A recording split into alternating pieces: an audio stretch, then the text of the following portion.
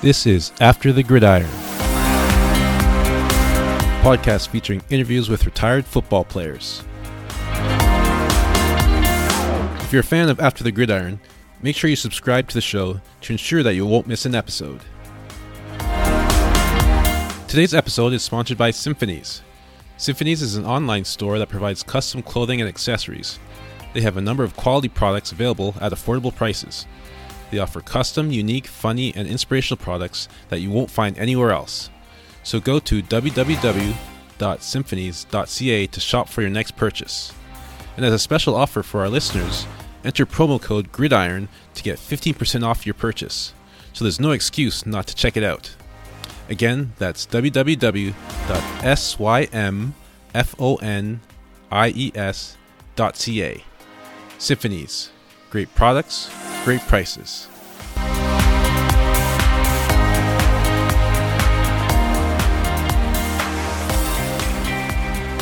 Right, hello everyone, welcome once again to After the Gridiron. I'm your host, Lyle Green.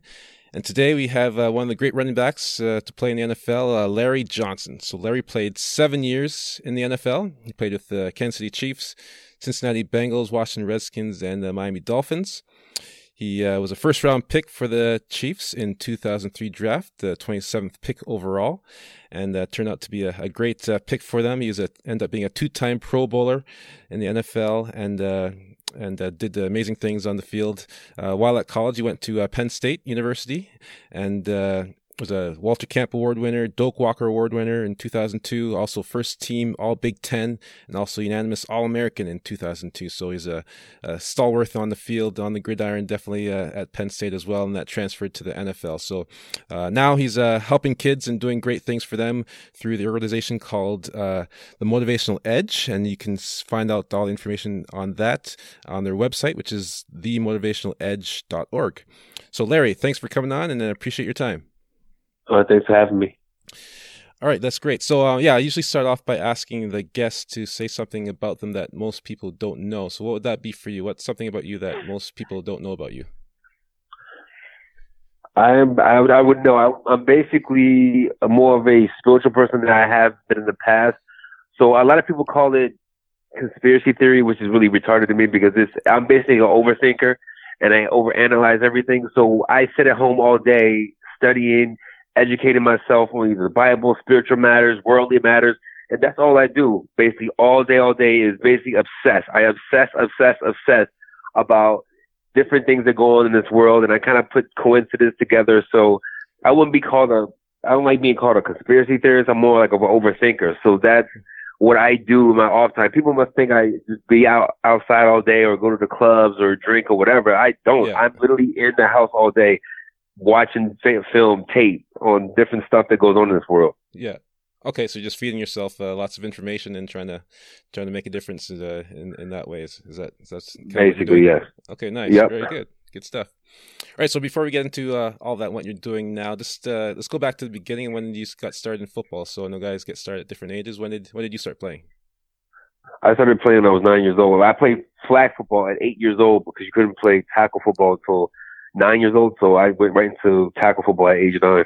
Oh, okay. And was it love at first fight? Did you love it just playing right away, or is it something that kind of developed as you got older? Tell you the truth, I was scared to death. I didn't know how to hit. I didn't know how to hit. I didn't know anything. I literally thought you just run into the guy and you just fall down. The guys who knew how to play would lower their helmets.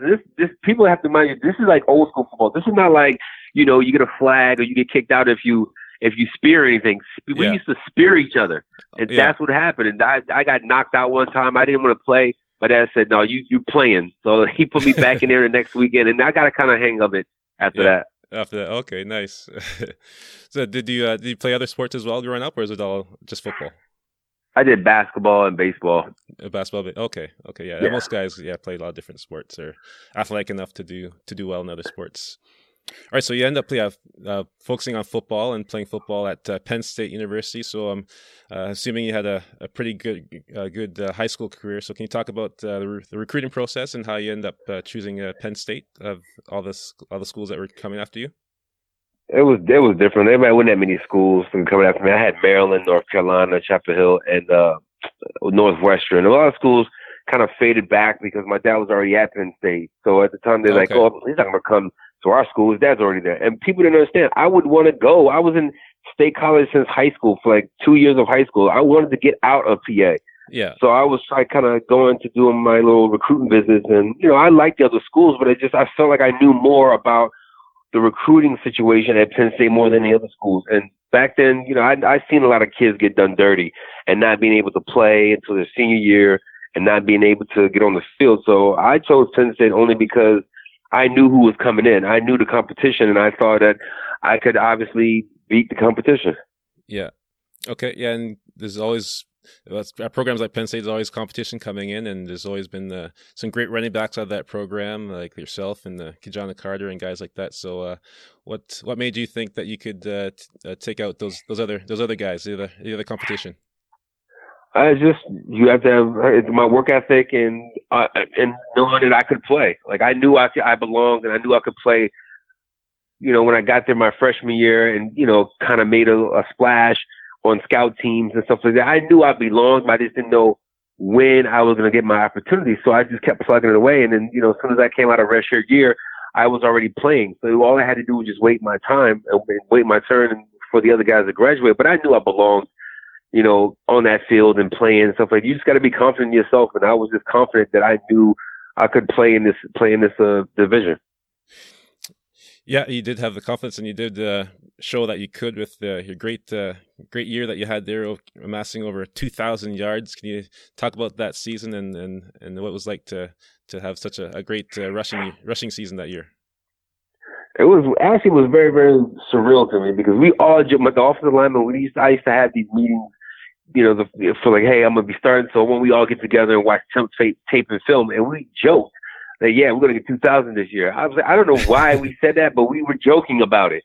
Yeah. And then sooner or later, it was just, those guys, more I got close to those offensive linemen, as more they got close to me. And plus, we were all in the same year, same recruiting class. So we felt more together, So it was just an amazing time to, have those games where you go from 200 to 300 games. And it's like it doesn't happen. Those things happen on Madden when you play video games. It doesn't happen in real life.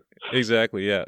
Being able to get that many years in college is just an amazing feat. That's definitely rare to achieve. So you had a great accomplishment there for sure. So when was it in your career that you felt that you could make it to the next level? Was it something that you kind of always thought you could make it to the NFL, or is it something that you kind of developed and after a certain year you thought maybe I can get to the next level? No, it was just basically when you went in there for, like, once I got drafted and went to preseason, you always like, man, should I really belong here? Because you're not playing with young kids. You're playing with grown men. You're playing with people who've actually been there, been Pro Bowlers. Like, you basically watching you guys that you watched on TV, and all of a sudden you show up at practice with them. It's a completely different scenario. So now you out there running around, and it's a very humbling experience. But once you make one cut or you make a good play, then you get that confidence level up and think, I belong here because obviously I'm good enough to play in this league. Yeah. And it just comes with time, and certain opportunities came, I took advantage of it. Yeah, very nice. So let's talk about going into the NFL, and you're being selected by the Kansas City Chiefs in the first round. I'm sure there's a lot of anticipation and wanting to know where you're going to end up, and just talk about your draft day and where you expect it to go and how things went on draft day. It was kind of nerve-wracking because I didn't understand the whole point of it. I had my heart set on going to Pittsburgh because, Jerome Bettis was about to retire. Yeah, I was like, I'm going to Pittsburgh. I got to go to Pittsburgh because Bill Cowher showed up at my workout. So I'm thinking, like, a Penn State workout. So I'm like, to go to Pittsburgh and be in PA at Penn State already, that's a 1 and 2 combination. Spot. Like, that's perfect spot for me. And then I found out we had this Marvin Demoff was my agent at the time, so he was also Troy Polamalu's agent. So when I found that Pittsburgh split up to switch spots at 16 to go with Troy Polamalu, I was excited. I was like, oh, this is my chance. Pittsburgh's all signed up to get me. Then they found out they didn't, and they got Troy, and then they slid down. Then they told me like, "Hey, we're gonna try to get you at 27 if no one else gets you." I'm like, "Oh, Kansas City!" Like I didn't watch Kansas City football play. I was watching Eagles and Pittsburgh. Yeah. So and then when Carl Peterson called me and said, "Hey, we're gonna select you," I didn't know how big of a deal it is for him that he selected me rather than a bigger deal for everybody else. But it was a weird, awkward situation, and obviously Carl Peterson knew what he was doing because they ended up working out for Kansas City in the future. Yeah. So talk about kind of your first day and your first few days with the Chiefs, and I know it's not where you want to be, but obviously still in the NFL and still at the highest level. So talk about what was like achieving your goal and making it to the NFL. Your first few days there. It was good. It was so good. Like it was still a competition. You really don't really get to enjoy it because now it's the big time. Now you have to perform. You have to show up. You have to do interviews. There was so much more to it than just me enjoying it. So I really didn't get to enjoy it until after a couple of years because you really wanted to play and you really wanted to get in there, and you did have to understand the logistics of only a certain number of guys can dress up, and if you don't have a specific number on defense or offense, you don't dress up, you don't play. So it was that was the hardest part of trying to learning the business. Yeah, it's definitely the other end of it. Yeah, they have the enjoyment of playing, but there's also the business side and realizing that it is a business, and that kind of takes some of the joy and fun out of the actually playing. Mm-hmm. Okay, so but you're able to achieve some great achievements, making it to a couple Pro Bowls and doing well at that level. So talk about your total experience in the NFL and how things how you felt about playing in the NFL. I felt good. Like I said, it's more of like nerve wracking because you want to perform every single time you're in practice. You want to get out there and play. It's just once you get your shot, like you just run with it. And it was like that was the big thing is like once I'm in there, I'm not coming out. So that was like once the Priest went down in San Diego, I knew then I'm not putting myself in a position to ever come out again. So I would play, and even times we were beating teams, they would try to send guys in that seemed like a player in there to relieve me. I would send them back. I remember the Houston Texans game. I was close to like 188, 190, something like that. And they were like, they weren't trying to give me 200 yards, but I was going to stay in there. So they were telling me, hey, you got 200 something. I was like, I'm not coming out then. Yeah. So guys try to run over and try to get me. I would shoo them back. I was like, no, you're not coming out and get me. I would try to stay there in the whole game until like we were really going to come out. So that's how I took advantage of actually playing. And I had a fun time, like, playing in the, game and playing in the locker room with guys who were just, just like you trying to get, find their way to make a new contract or to be on TV. Like everybody was out there hustling. Yeah. And that's the one thing I really do miss is the teammate camaraderie. Yeah, that's definitely what you miss most about playing. Not so much the bumps and bruises, but the hanging out with the guys and having fun with the guys and doing stuff like that. So what do you think was the most important attribute or mindset you had to be able to play that long and to make it to the NFL? What do you think it was? You have to have confidence. You have to have, you can't really explain it. You have to have heart. Like most people don't have heart to do anything in life. They don't have heart to accept the downfalls and the setbacks and the disappointments. You have to have heart for all that. You have to be mentally tough, emotionally tough to play this game. And most guys don't have it. And me, I went into it like you would go into a war. Like you knew that you had to show up and perform or not, you don't eat the next week or you're going to get cut or just, this is how you perform. This is how the mentality you have to have. Some guys just don't have it, which is they don't stay around that long, or they fold under pressure. I was the person who always answered the bell every time they try to put that pressure on me. It was that pressure I was already expecting on myself. So that's why I performed the way I performed, but because I was already accepting the pressure of what they wanted me to do. Yeah, it's definitely. Being in the pros is definitely mostly the mental aspect of it, and a lot of guys definitely have the physical skills, but as you mentioned, the mental aspect and having the toughness and the resilience to overcome the tough things and to do the things that most people don't want to do. That's what makes the difference between the guys that make it, like you said, and the guys that don't make it. All right, so let's talk about make it a little lighter here and talk about what you did with your first check. So make it to the NFL and making some good money. What was a fun thing that you bought with your first check, or one of your first 3 checks? I don't know. I got bought a car, a G-Wagon. I wouldn't really attach to money like everybody else is attached to money. I don't know why people ask that same question. That question is, I really hate that question when they ask you all the time. I've answered that same question so many times of, what do you get when you get your money? I didn't care about money as much as other players. It was a byproduct of, playing in the National Football because they have to pay you to play and all that stuff. But me and money, it would go like water to me. Like, as long as I had enough to pay for my family or do the things I want to do and actually live and eat, I didn't really care. Like, I bought like a G-Wagon and I just did all insane creative things with my money other than that. But I never was too attached to it to make it be that thing of, what did I do with this check and all that? I didn't really care. It was just a purpose that you paid me, and I was going to make you pay me worth my time. That's pretty much all I looked at it as far as money.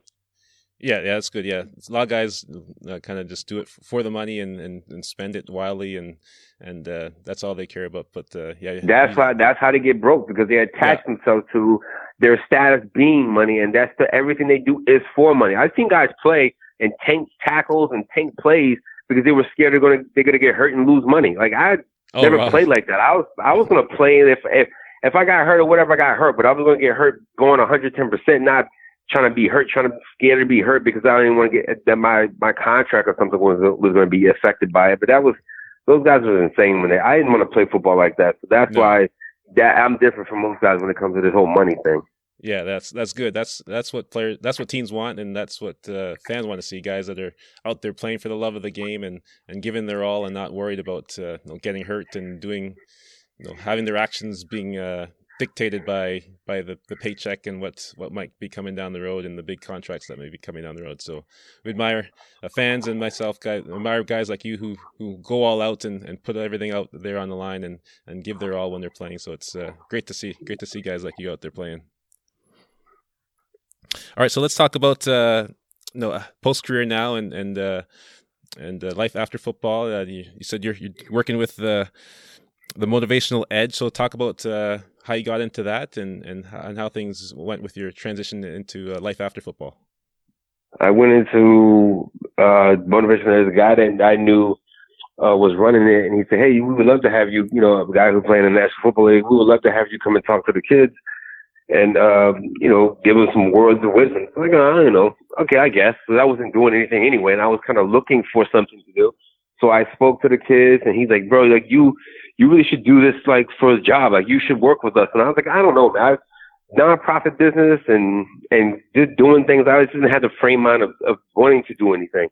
Yeah. So then he, obviously, I couldn't get a job doing anything else because of, being on disability from the National Football League for football related, mental injuries. So basically he said, "Oh, I got a spot for you. You could be an ambassador. You can go, spread the word about us and what we're doing in South Florida." I said, "All right, cool." I did that. So one thing led to another, and I ended up, becoming a board member and actually, helping the NFLPA give my organization money to open up the facility that we're in right now that helps kids, actually come after school and actually do what they want to do and have fun and be artistic and be creative. So it came a thing that was like one thing led to another, and it just all came from trying to help out kids and understanding where they came from as far as trying to help them with their emotional issues.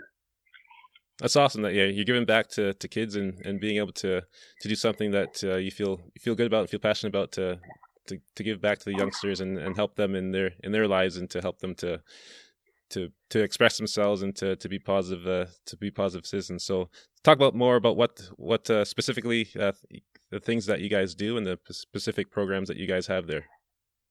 We have a dance program. We have our artistic program. We teach the kids how to 3D print. We have a 3D printing machine. We have a dance, but we have a studio. So most of the kids in South Florida, which is almost all kids now, all think they're artists and rap artists, singers, poetry. So we get the kids at least, to write clean lyrics about what they've gone through in their lives and get it out in a really poetic way. Then we take them to the studio. We teach them how to break down the song tracks. We teach them how to pick beats. We teach them structure. So it's not like they go in there and just freestyle a mixtape. No, we teach them structure So if it's something they really want to do, they actually learn how to use the music board, how to use the tools and everything. Nice. So they once they leave, they actually know how to understand song structure, so they can go out and start making songs on their own.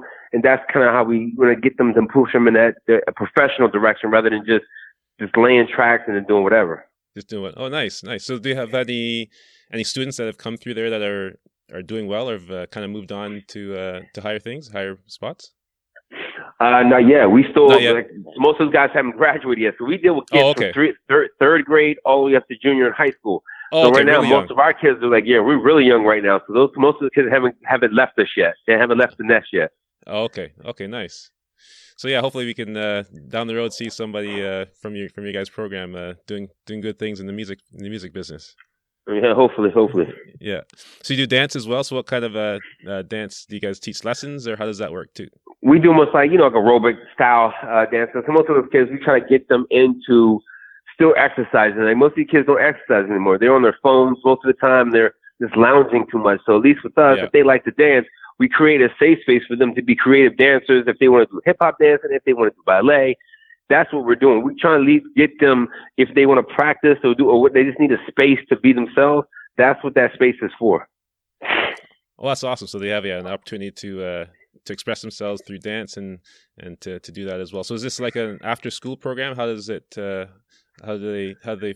It's after school program from like 3 to 6 or 7 o'clock at night. We have people there around the clock to help out, just in case if parents had nowhere to send their kids and they're still at work, they send them to us.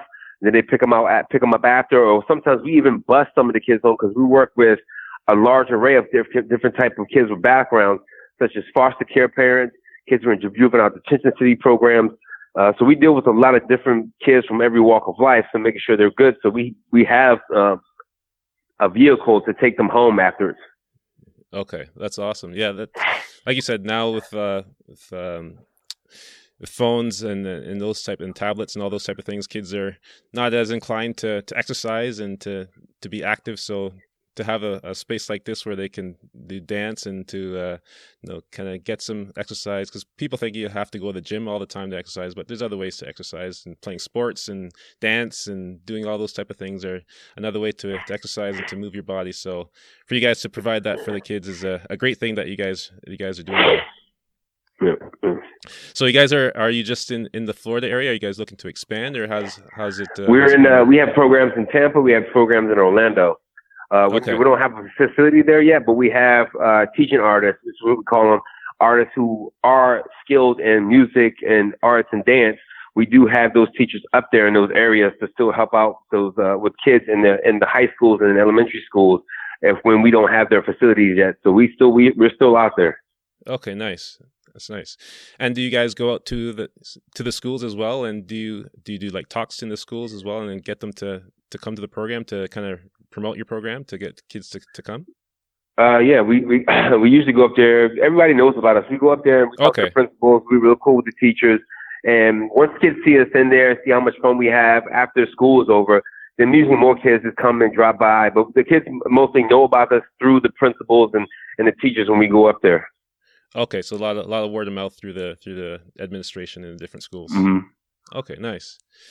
And so you do talks as well for the kids there. What's your involvement? What's your I do, if they want me, sometimes I'll do like a camp, or if they want to do football things, if they want to do a workout thing. I was at a elementary school where I was doing after school, like kind of gym program. We just to get these kids to move around a little bit, because all they were going to do was just sit and do classwork right after school. So I just made a curriculum where they could do like circuit training, learn how to do a little circuit training, and then we play dodgeball and fun games after that, just to keep the kids happy and keep them moving around, because most elementary schools, they don't do artistic programs, or they don't go outside as much as they do anymore. So now it's just when kids done with school, they have that energy pent up. So it's good to have those energy all spent out with us.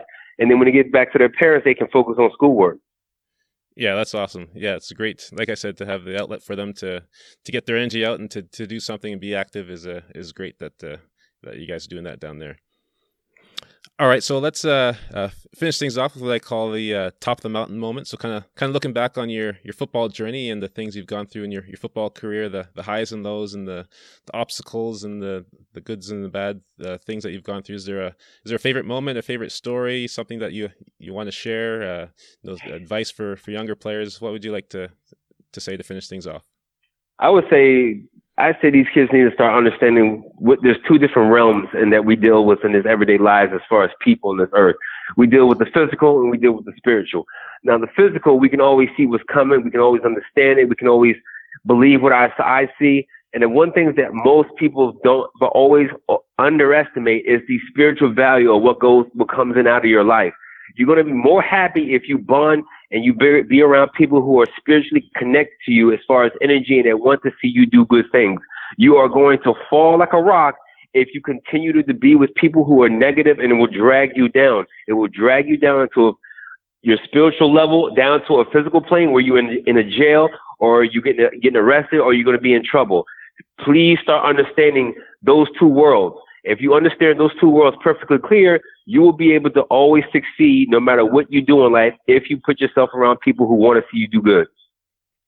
Oh, that's great. Awesome. Thanks for sharing, Larry. And I just want to say thank you for coming on the show. It's been a great interview. You're a great football player and a great person and doing great things in the community. And again, for those who want to help out, and do you guys accept donations as well? Do you guys have a... Yeah, we do. Yeah. Okay. It's on our website, www.themotivationaledge.org. Okay, yeah, head to the website, and I'll have the links to the website in the show notes as well. So if you want to donate and help out and contribute to the great things they're doing there in South Florida, then you can just click on those and do that. So, Larry, thank you so much, and I appreciate your time.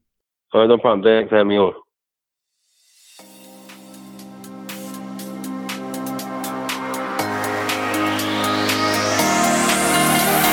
Thank you for listening to After the Gridiron. If you're a fan of the show, please make sure you subscribe to the show and also leave a rating and review. By doing that, you also help to spread the word about the podcasts and assist others in finding the show so more people can enjoy this great content. You can also follow us on Facebook, Instagram, and Twitter, with the links to those being found on the website. Your support is very much appreciated. Also, please visit the resources page on the website for links to our sponsors and affiliates. Their support helps to keep the show running. So go to www.atgridiron.com/resources to check them out. Thanks again for listening, and I'll see you when we kick off our next episode.